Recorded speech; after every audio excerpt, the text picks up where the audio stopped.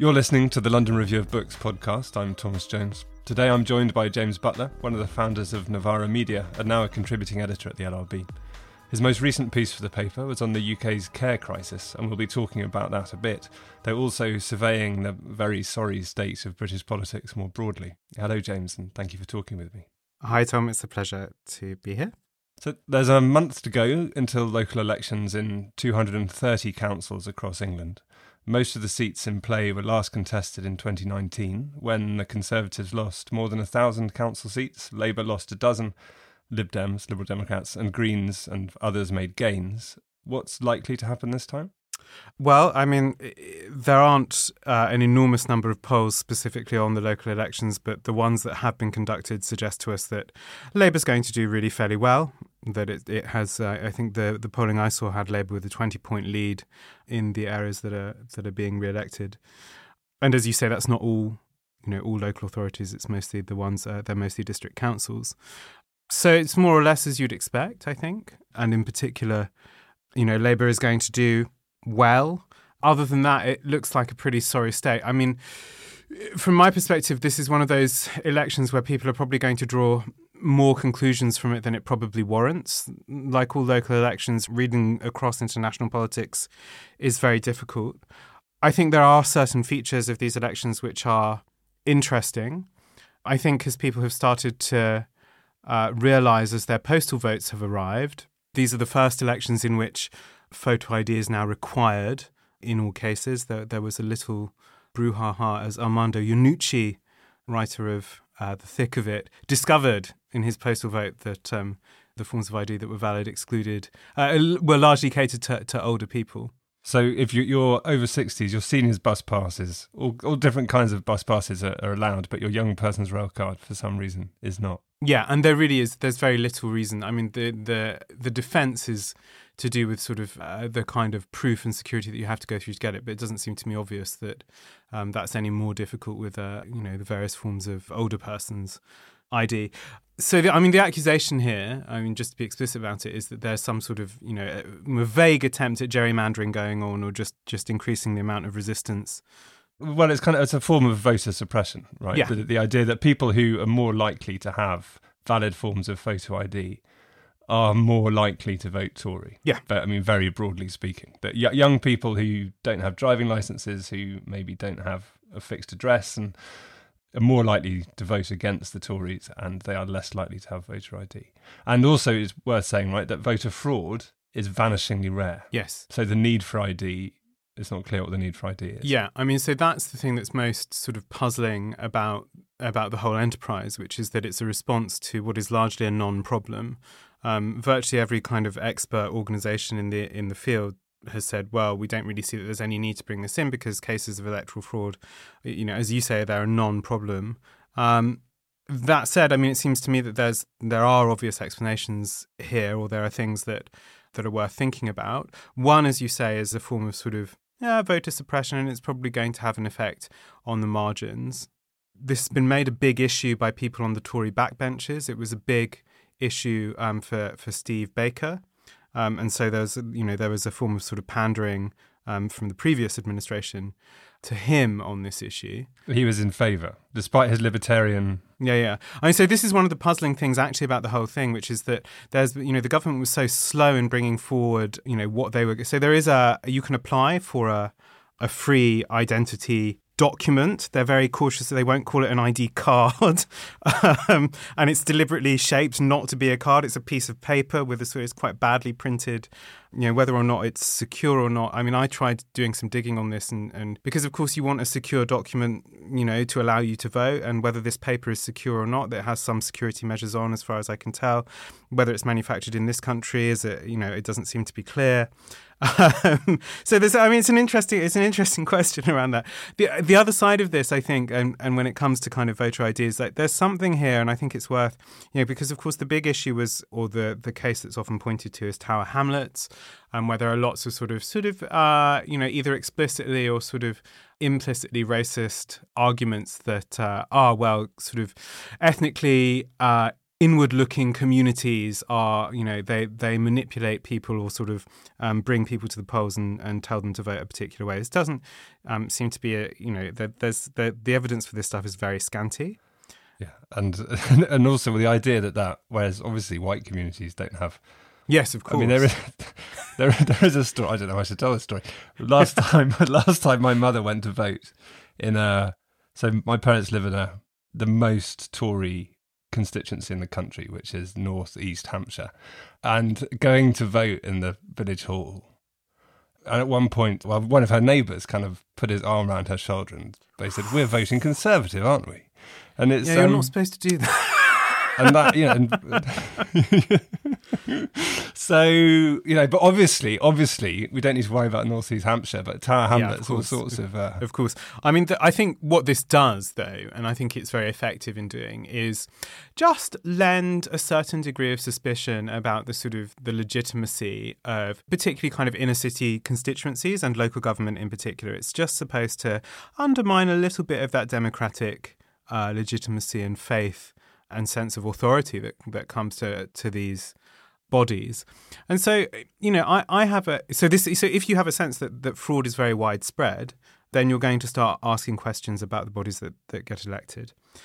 I think this goes to something that has been on my mind as we approach these elections, which is to do with the kind of extraordinary centralisation of power in Britain in particular. And, this is on my mind partly because, of course, we've just had the SNP leadership election, and so there are kind of open questions about the future of independence versus, say, Devo Max or whatever. And it's been on my mind for a long time, actually, since I wrote a piece for the paper, a couple of years ago about the London mayoral elections and just the degree to which devolved bodies in this country have any sort of legitimacy or power at all. And London is particularly bad for this, right? It's nominally a sort of devolved authority that has really very minimal power over the city that it administers, which is very frustrating for those of us who have to live in it. Just one more thing about these elections, and I think it's worth stressing, is that so there are 4 directly elected mayors up for re-election this time. And whereas those previously had a supplementary vote system, they're now being done under first past the post. And this is part of a wider move by the government to reinstitute first past the post voting at every level. So it used to be that in various mayoral elections, including London's and the London Assembly elections as well, they vary across the country, but you had various more democratic or more proportional anyway forms of voting. So you could vote Green first choice, Labour second, and then you end up as a Labour mayor, but people are allowed to vote Green. Whereas if you split that vote in first past the post, it will probably favour the Conservatives. Yep. So this is, again, I think, goes to this, this perception that there's some degree of voter suppression going on. And again, I think, it's astonishing. I can't think of anywhere else in the world that is moving towards less representative systems of voting, right? I mean, the act of choosing to make your system less representative of a diversity of political opinion seems to me to be an astonishing thing to do in this day and age, but perhaps explicable if you're a conservative. Yeah, well, very clearly. And I mean, that question of the extreme centralisation that's happened, well, over decades, but accelerated since 2010. I mean, that question of the ways in which public services have been starved under conservative administrations and one of the main ways of doing that is by taking money away from councils, right? That so many public services are delivered at a local level, and one of the ways that the Conservatives are then getting round taking the blame for things that have gone wrong while they've been in office is to blame Labour councils while skating over the fact that they've taken the money away from them, and that's why they haven't been able to provide the services. Yeah, I mean, the statistic that people usually go for is that 60p in every pound of central grant government has been taken away from councils over that period of austerity under Cameron Osborne. And I think that's a useful way of looking at it. And I think one of the things that allows us, to stress is that although that cut is more or less equal across local authorities, there are authorities that need that money and need that central government grant to go further for the people who require, in particular. So this was part of the piece that I wrote for the paper on care. Adult social care services are administered through local authorities, and in the most deprived areas, it's more difficult because there is less money that has to go further. Councils have the option of a precept on council tax in order to help plug the gap, but it's really woefully insufficient. And also, if council tax is raised on property values, that the councils which need most money are able to raise less council tax on property. Yes, well, I mean, the system of council tax is, of course, completely insane. It's one of those things where you look at it and you think, well, why are we? That we're basing our council tax valuations on the value of a property. Either as it was in, I think, 1994, or it would be if it had been built in 1994. I mean, this is obviously a completely mad way to do things. But what it does is point up a problem in that there is so much wealth tied up in property that actually to value them as they are now valued would cause, and tax them on that basis would cause an enormous redistribution of wealth. And that itself would also be, to some degree unfair. There are people who are not particularly, don't have great sort of savings or liquidity, but who are sitting on a property that has become increasingly valuable in, say, central. Think of somewhere in southeast London, for instance, somewhere like Camberwell, for instance. You could have bought a property there many, many years ago, and it, for a reasonable amount of money, and it has just inflated in value. That's unjust, but it would presumably also be unjust to kind of just demand you liquidate that and pay it to government. So what this points us towards, of course, is the question of wealth and taxation, and which doesn't seem to be anywhere on the agenda at the moment, sadly. So that question, so Rishi Sunak has made his 5 pledges: halving inflation, growing the economy, reducing debt, cutting NHS waiting lists, and stopping small boat crossings. Spot the odd one out. But the recently appointed deputy chairman of the Conservative Party, Lee Anderson, was recorded observing, not incorrectly, that the Tories won the December 2019 general election because of Brexit, Boris and Corbyn. And he said that at the next election, they won't have those 3 things, so we'll have to think of something else. It'll probably be a mix of culture wars and trans debate. But that does seem to be the strategy, doesn't it? If you can describe a cynical appeal to racism and transphobia as a strategy. Well, I think it is a strategy. It's certainly a strategy that has paid off to some degree in a number of other places. Yeah, I mean, I think it's troubling. And it's, so I started, by saying that it's difficult to read across from local elections, this May into whenever our next general election will be. And I think that's, that's perhaps another question. It's quite hard to tell. I mean, it has to happen by January 2025. It may well be that late if it doesn't happen in May next year. I mean, that's one of the things I think is sometimes concealed by the fact that we've had so many changes in administration that actually this parliament is in its dying days. It's on its last legs. This is around the time when you would expect someone to start preparing for a general election. So Anderson, is right. They don't have the advantages that they had last time. And that does seem to be the strategy that they're going for. Obviously, in these elections, I don't think, it's going to be terribly effective. And in fact, in some ways, one of the problems, and one of the problems that strategy is intended to address, is that the public realm in Britain has been decaying for years upon years upon years. And I mean that not only in the sense that, say, your bins don't get collected, your road has potholes in it, your local leisure centre is closed down, the school's walls are falling off, these kind of things. That's certainly true. But it's also true politically and discursively as well. Nothing new has happened in British politics, for, 8 years. We're still talking about the same things that we were talking about in 2016. 15, 16. So, I think there is a sense of sort of political exhaustion here. And one of the difficulties is about seeing the way in which that can move forward. But to be, I guess, specific about those things in particular, it's striking to me that the trans issue seems to be concentrated within the press. And for all its efforts to whip up enormous concern in the public, it really doesn't seem to be particularly high on people's agendas, partly because there are so many things that are so pressing, including the fact that butter costs 3 times as much as it did a few years ago. The fact that there aren't vegetables that you can feed your children. These things are always going to rank higher on that list of concerns. The small boats issue, it's striking to me. So one of the arguments that's often made about British politics at the moment is that, like it or not, the salience of migration after Brexit has decreased really significantly. So people, it's no longer high up on the list of people's concerns. And that's perhaps partly because so many other things have gone dreadfully wrong in the country since. I don't think Britain has suddenly started liking refugees, although there was a moment, in late 2015, early 2016, when I thought the political conversation might be changing slightly on that, but that appears to have vanished. So the small boats thing, I find, on one level, I understand what's happening, right? I understand the strategy that's going on here. The strategy, as you say, is to cater towards a sort of, frankly racist fear of migrants in particular, and in particular to that economic fear, I think, that attended, the worst excesses of the BNP in the late Labour years, that migrants were going to take from people who had so little already and who were already suffering and who were already, struggling very hard. And it's clear from the way that Suella Braverman speaks that's the intention.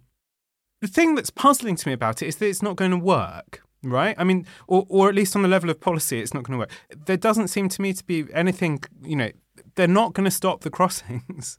Absent shooting people in the sea, which, they're not there yet, but I wouldn't rule it out in the medium term. But, absent that, you're not going to stop the crossings. So to make it a pledge is puzzling to me. I don't see the advantage in it other than to kind of provoke a debate about race and migration on which Labour will be on the back foot.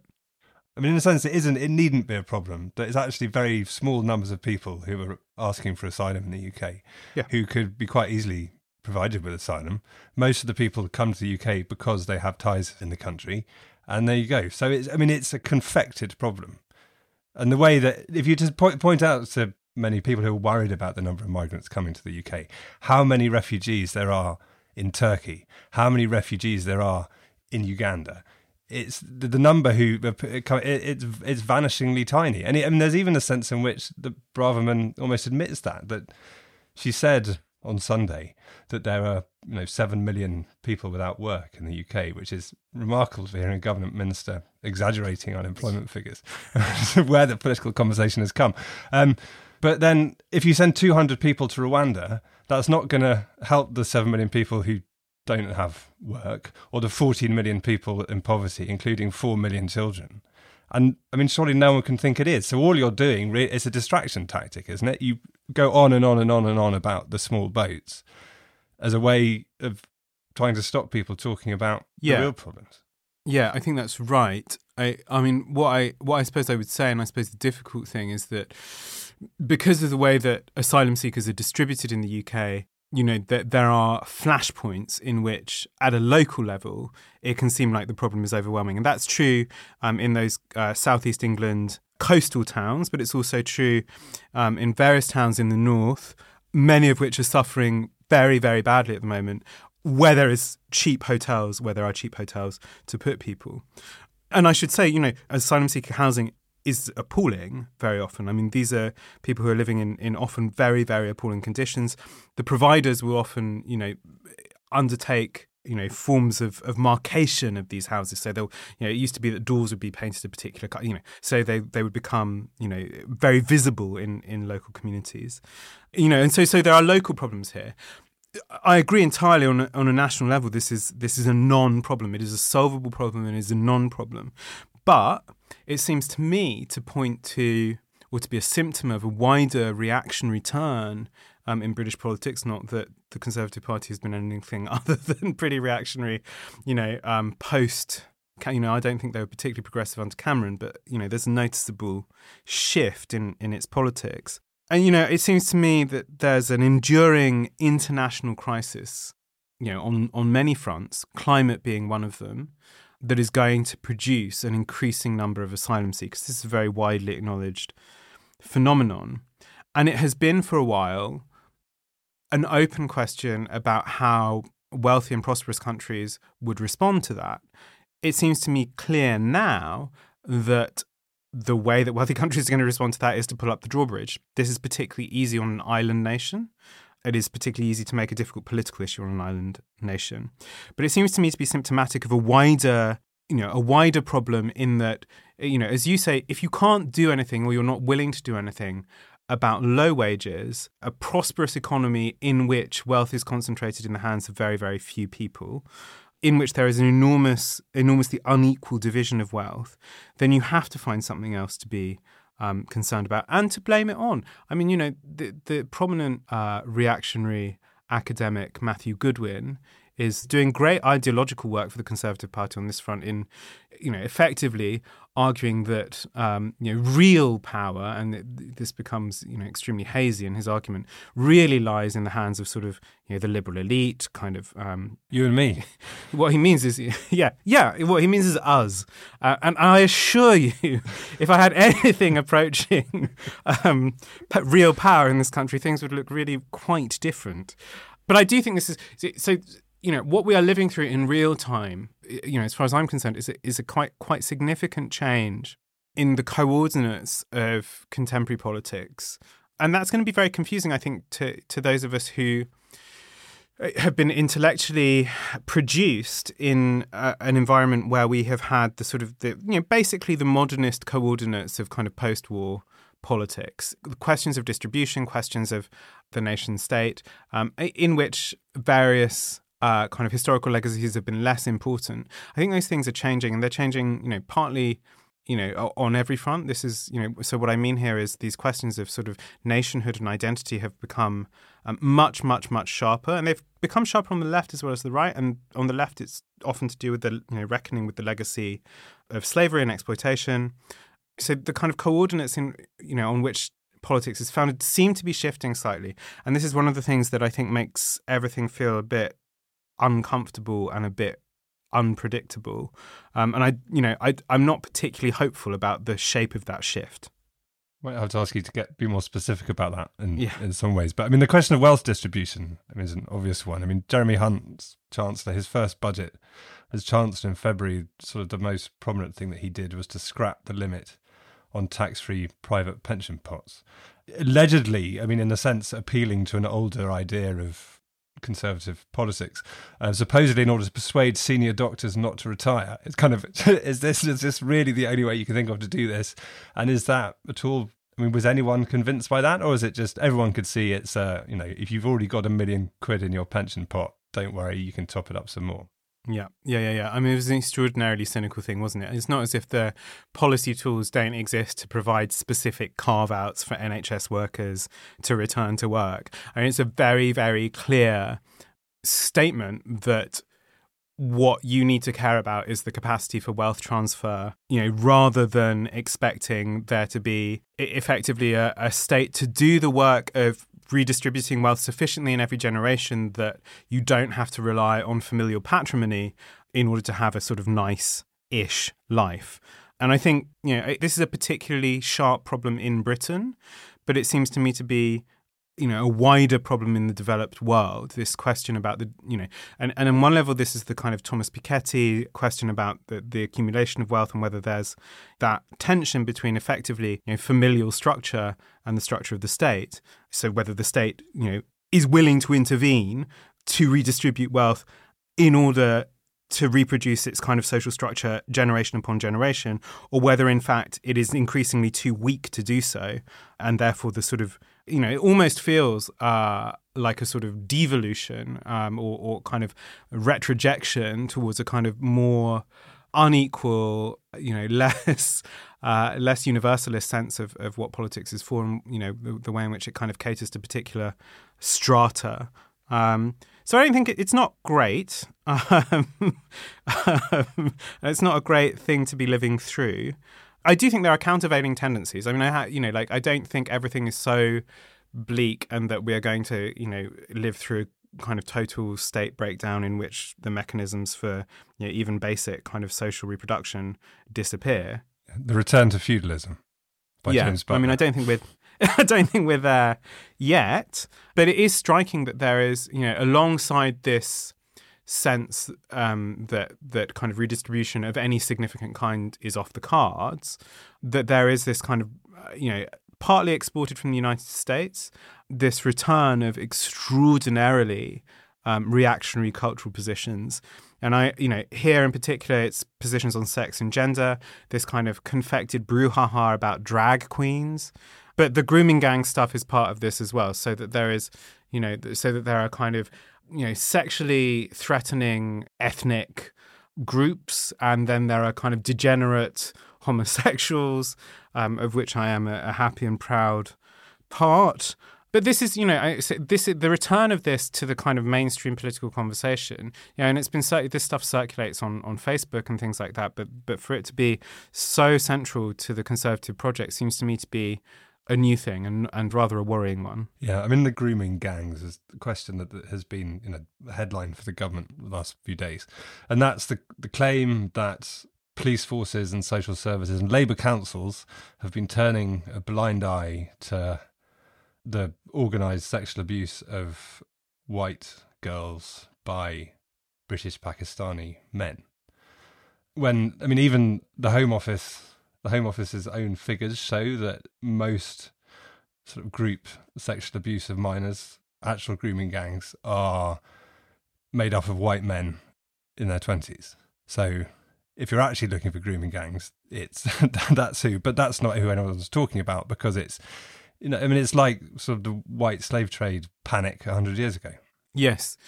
I mean, the other side of this is that reports into the specifics here are to do with, so the argument made by the Conservative Party is that political correctness prevented this from being adequately, tackled, prosecuted, stopped, stamped out, etc. You read the reports into this stuff, and they're not pleasant reading. But what emerges and what appears to be the case is less to do with political correctness in terms of race, and much more to do with scepticism about the accounts of young women who were not perfect victims, who went back to the men involved, or who were drinking, or who were perceived as unreliable, often by police officers. And that seems to have been a major obstacle. So really what we should be talking about is misogyny, rather than the stuff that the government wants to talk about. And so it's cynical, it's deeply, deeply unpleasant, it's deeply destructive. I mean, of course there was that, a recent case in which you see these cases tear apart communities, often, fueled by this kind of paranoiac, racist disposition. And you can see exactly what it feeds on. It feeds on a sense that nobody in authority and nobody in power gives a damn about these communities at all. And no wonder, therefore, that it's easy to perceive that there must be these kind of gangs of people that have come in to fill the gap, because in every other part of people's life, they see these kind of cabals or little groupings of people giving each other favours and fixing things at a local level. It happens. It's not an ethnic thing. It's a power thing. Yeah, or giving people PPE contracts because you met them because they run the pub next door. I mean, it's the same. Yes. Yeah. Yes. and also that problem. I mean, that this constant returning to law and order, and we'll get to this for the Labour Party as well, as the solution. That actually, if you problems of housing, problems of education, problems of unemployment, problems of social services, problems of lack of well, even lack of leisure centres and libraries, these things you're talking about, that if you'd want to, if you were to put money into solving those problems, many of the apparent law and order problems. Right. And if you zoom out, I think disappear. one of the problems that all of this comes from, or that's lying behind all of it, and you're looking at it from a kind of 30,000 feet view, is that, the kind of hydrocarbon-associated growth that sponsored so much of this stuff over the course of the 20th century, hasn't stopped, but it's kind of being choked off. And what replaces it, and it's a difficulty facing all developed countries again, but Britain in particular, how a return to growth of any kind, or a return, an answer to the productivity problem, what replaces that in the future for Britain is not, it's not abundantly clear, actually. It certainly isn't clear what will happen, even over the next 2 years. I don't, and perhaps we'll come on to this when we talk about the Labour Party, it's not clear to me at all that things are going to look any better in 2, 5, 7 years' time. Yeah, I mean, well, one answer to that question of the economy is the Green New Deal, or a Green New Deal, or some version of that the future of human life, or life as we know it on the planet, depends on a transition as fast as possible away from fossil fuels. And that's going to take a lot of work, and people are going to need to do that work. So in a sense, the Green New Deal does seem the way out. And up to a point, maybe that's one of the things that, I mean, in Britain, if we've talked about Sunak's, we've mentioned Sunak's 5 pledges, there's Keir Starmer's 5 missions for a better Britain. And the reason that, the argument behind calling them missions is to get away from short-termism. If you have a mission, it means you're looking in the long term. But it also sounds like management speak, but there we go. And they are to secure the highest sustained growth in the G7, because it's all about competing with other countries, obviously. Make Britain a clean energy superpower. I don't know, I find that idea quite appealing. Build an NHS fit for the future. When you get into the small print, that seems to be a lot of involving private without spending any money on it, which involves privatisation, and it's quite worrying. Make Britain's streets safe, and then break down the barriers to opportunity at every stage, which is a soundbite to win elections. Yeah. So that leaves us with the 2 substantive ones, doesn't it? That leaves us with so the highest sustained growth in the G7, which is not going to happen. Sorry, I mean, I mean, many things are possible, but no. I mean, again, the question here is you actually probably could manage it depending on how you define sustained. You could probably pull out all the stops and produce, 3 quarters, maybe a year of extraordinary growth. You could probably manage that, but then you would run into kind of significant problems. Growth is down across the G7, but, Germany, Japan, you really think on a sustained level over time? No, it doesn't seem like that's going to happen. Probably not a bad thing to aim for, but it's a kind of bizarre thing to argue. The green energy superpower stuff, again, recognises that, as you say, this really is the, and I say this as someone for whom this is, in one sense, the only thing that matters, right? That this is the one thing, that I think guides. If we don't do this, then then it doesn't matter what else you do, because it's the end. Yeah. But so the most substantive line under this is Rachel Reeves's promise to spend $28.5 billion per annum on a green revolution. Now, the question about this is and that's great. That's a really substantial promise, and it really matters. Whether it's enough or not is an open question, and I'm aware we're talking about a lot of money already, but who knows. It also matters, just like the NHS pledge, it matters where the money goes, right? It matters whether this stuff is going into the hands of kind of private industry, or whether it's going into things that are going to be collectively owned. And I mean that not just as a point of principle. I mean that in order for the change to happen in the way that we need it to happen, at the speed that we need it to happen, the inefficiency of the private sector, needs to be off the cards. It needs to be the kind of bizarre perversions of profit seeking, which is eminently visible in private healthcare and certainly in private social care. That stuff needs to be off the table when it comes to green transformation. And I don't know about you, but I don't really see, Rachel Reeves. I don't see her as a real champion of the public sector as opposed to kind of private gain. And in particular, this impression is encouraged by her recent declaration that Labour has no interest in taxing wealth. So this is what she responded when people were pointing out that the Prime Minister had earned is the wrong word, had acquired vast amounts of money as a result of his investments, and that this was taxed at a lower rate than wealth acquired through work.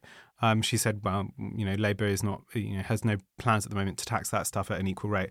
And that's such an open goal. It's such an open goal. And if she's not willing to do that, and this is, I find, if she's not willing to do that, then one worries about what they're going to do in power. Well, it's this, I don't know if it's it may even be directly quoting Peter Mandelson, or he may be the one whispering in their ears. But when Peter Mandelson said New Labour has no problem with people getting filthy rich, I mean, it was a problematic thing to say, but it was at a time when the country was wealthier, yes. I suppose, as a whole. It didn't seem that, I don't know why I'm trying to justify it then. I mean, it was bad enough then, it's even worse now, is what I suppose I'm trying to say. Yeah, no, I agree. But the second part of that quotation is as long as they pay their taxes. But then the argument is that Sunak does pay his taxes because he pays capital gains tax. But capital gains tax... Well, exactly. That's the problem. Yeah, exactly. That's the problem. That's the problem. They do. Lots of them don't really pay their taxes, but and Mandelson was actually really very relaxed about them not paying their taxes either. But yes, it's certainly the case that Mandelson is sort of whispering in people's ears at the moment. There was a piece by him, so less whispering than trumpeting, really. There was a piece in the Times in the last week in which he says, it's important that people, that Labour aims for public service reform without spending any money, which is, a sort of dead hand of the Blair era, emerging from its shallow grave. Well, and also it's just not possible, is it? No, it isn't possible. And I mean, I think that's the thing that's so striking, both about the sort of wave of strikes at the moment, but simply living in the country over the course of the past 5 years. It's so obvious that so many things are crying out for investment. And one of the problems that I think many of us encounter is, imagine you walk through central London, you can see wealth. There is wealth in this country. There are these extraordinary buildings. There are these extraordinary, these kind of extraordinary businesses that are catering to the extremely wealthy. Let's go to Nine Elms and see the kind of swimming pool in the sky. There's clearly money in this country. Where it goes and how much of it ends up in the exchequer, and then why it doesn't feed through to the public realm, to the public services. And I suppose the thing that I'm saying with this is that's a very dangerous experience, because what it produces is a real reluctance to believe that government can do things. And so it seems to me that one of the political dangers over the course of the next decade or so is either a slide into kind of political extremism of a kind that says, well, the government, the problem here is democratic government totally. And so we need some form of government that is not democratic or that is less democratic than the one that we have now. That is a danger. The other danger is a kind of qualunquismo, a sort of, whateverism, a sort of, I'm not going to, I can't be bothered. I don't think any of this will ever work. I don't think, any kind of political project is worth my time. So I'm just going to shrug. But you can see why people are feeling that. I mean, one of the things that seems puzzling, is that Labour, they have a consistent 15-point lead in the polls. It seems there's no way at the moment, as things carry on as they are, there is no way that they can lose the next election. So by the beginning of 2025, at the latest, unless something completely unforeseen happens, Keir Starmer will be Prime Minister and there'll be a Labour government with a large majority.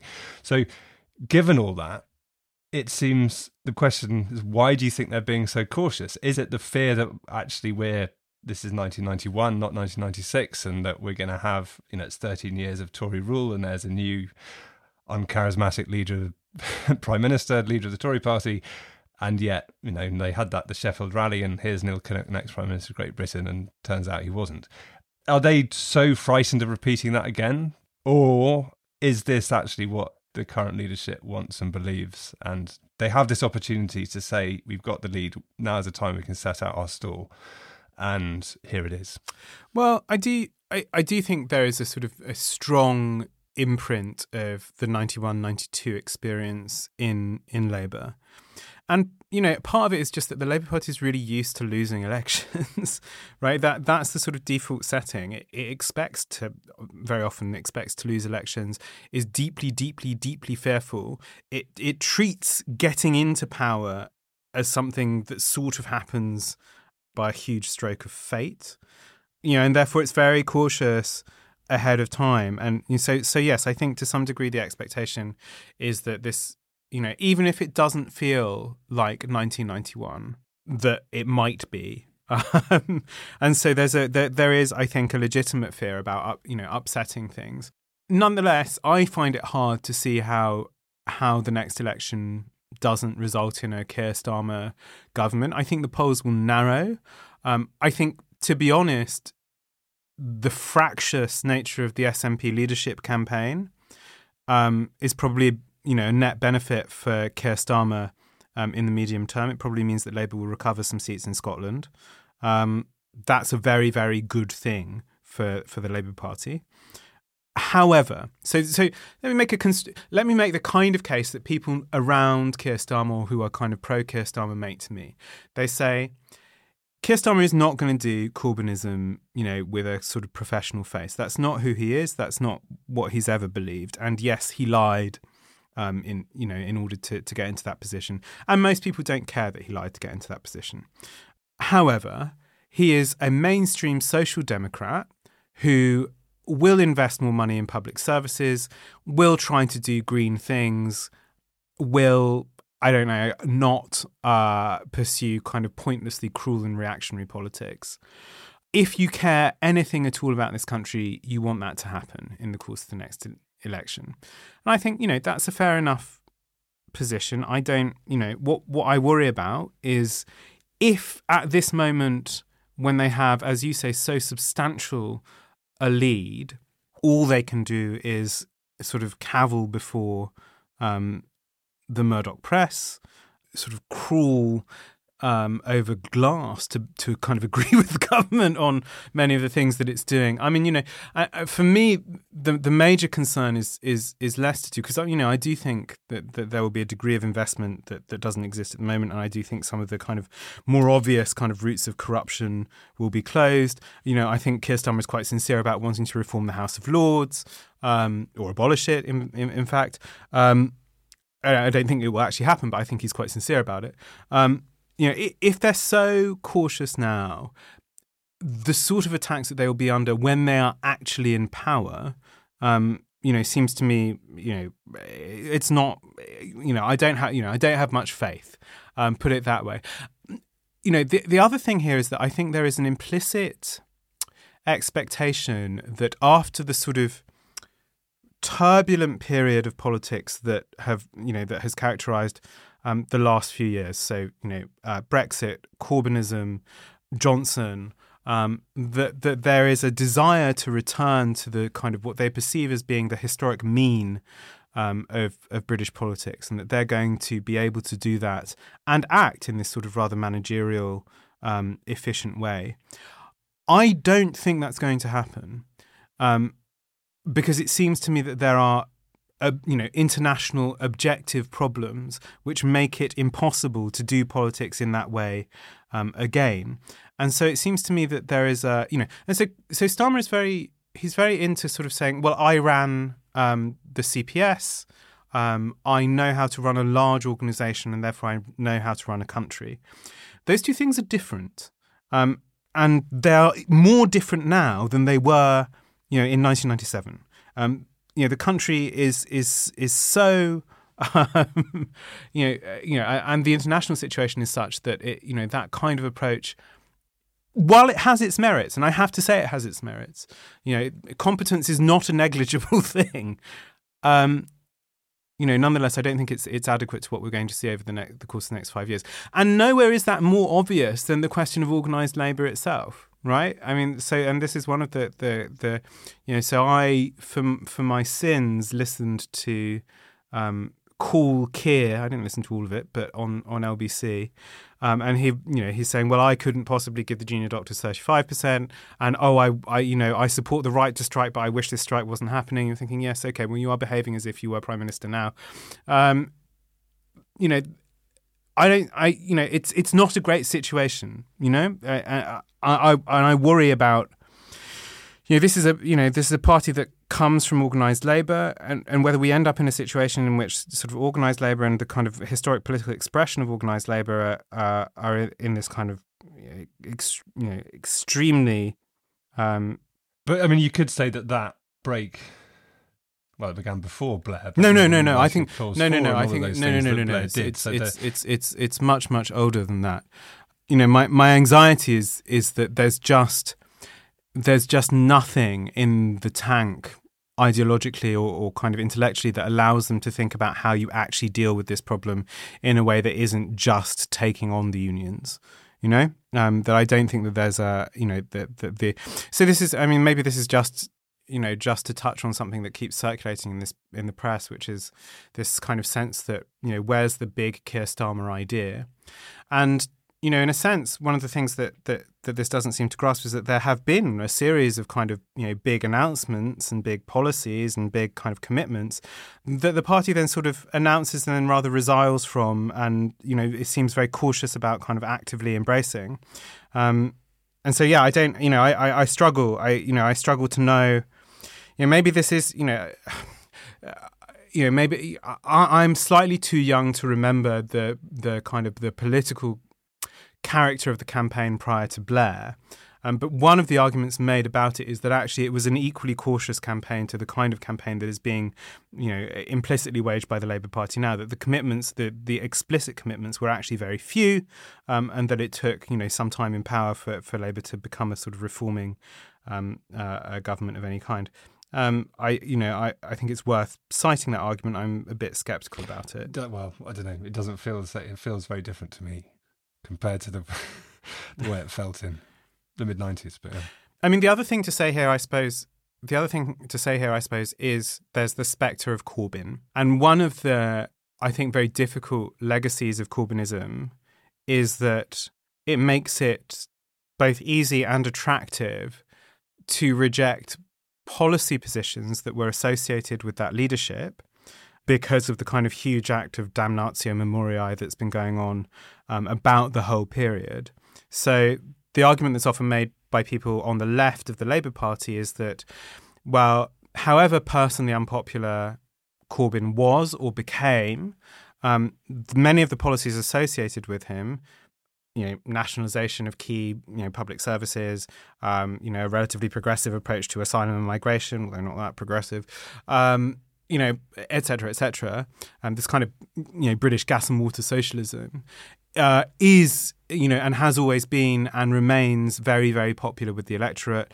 And it is insane, really, to reject that merely because it's associated with Corbyn. But the point is, of course, that it's very convenient that it's associated with Corbyn, and that there has been a concerted effort by the British press, to associate those ideas with a kind of discredited period in Labour Party history, and to actively discredit and utterly damn anyone who was associated, even tangentially, with that stuff. This, of course, is accompanied by Starmer's own sort of authoritarian moves within the party to cement his base, and particularly to exclude and remove, really quite a lot of the left within sort of elected positions in the party. So, I mean, that I suppose is the other side of this, that there is an unfortunate legacy, not intentional, but it's one of the consequences of losing, is that your political opponents get to damn your positions. Yeah. Well, it's the party of law and order in its internal. Yes. Yeah. I mean, so this, I suppose, is the other thing to say, I think, perhaps about an incipient Starmer government, which is that one of the things that has become increasingly clear, and I think perhaps was clear if you examined his tenure as Director of Public Prosecutions, is that this is a party which, may on some fronts, be mildly economically progressive, but when it comes to questions of human rights, when it comes to questions of law and order, when it comes to questions of particularly, I think, transparent or open government, these are areas where I think, there's going to need to be a lot of pressure on Starmer in particular. And for me, the telling moment with that was his move to hire Sue Gray as his chief of staff. And Gray's reputation within the civil service is a highly competent but extremely opaque operator. So she's renowned for giving tips about how to ensure that documents don't become available to journalists or are un-FOIable or disappear in one way or another. I'm sure within the bounds of law, of course, in her case. But so that seems to me to be a really obvious tell about the direction of a potential future Starmer government. And so perhaps if any NGO people are thinking about what they would want to do under a Labour government, that would be a really good place to go. But until then, there's, we've got at least another year, possibly nearly 2 years of Tory government. So before they can build a better Britain, better than yes. Yes, well, I mean, I think things are certainly going to get worse over that period. I mean, the other thing that will be on the agenda, I think, is if they continue to blow up the small boats issue, is simply, conflict with the human rights organisations, but in particular the European Court. That, of course, is actually really a great thing for them. I mean, they want that sort of conflict. It's a good, it works very well for them.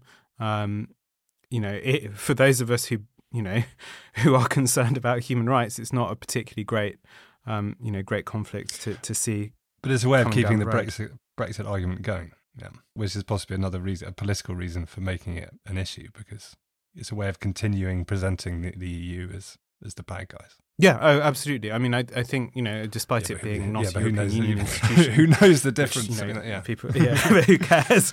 No. But I think it's, it is that sense of, and again, this is a theme that I think will, at its most fundamental level, will resonate over the course of the next decade. Is this question of exactly, where sovereignty lies and who gets to kind of decide what in terms of self-government, and this is an exhausted theme, I think, in some ways since 2016, but it's nonetheless an important one, and one that is, I think, instinctively politically very appealing to many people. The question of self-government, particularly if you feel like your life is not particularly self-governed or autonomous, is a politically very attractive prospect. The promise that you can take back control is a very appealing one.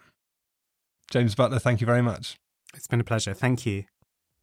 You can read James Butler's piece on the Care Crisis in the 2nd of March issue of the LRB or in our online archive. His next piece for the paper will be on the altogether happier subject of Italo Calvino. If you have any thoughts about this episode of the LRB podcast or any other that you'd like to share, you can email us at podcasts@lrb.co.uk. The LRB podcast is produced by Anthony Wilkes and Zoe Kilbourne. The music is by Kieran Brunt. I'm Thomas Jones. Thank you for listening.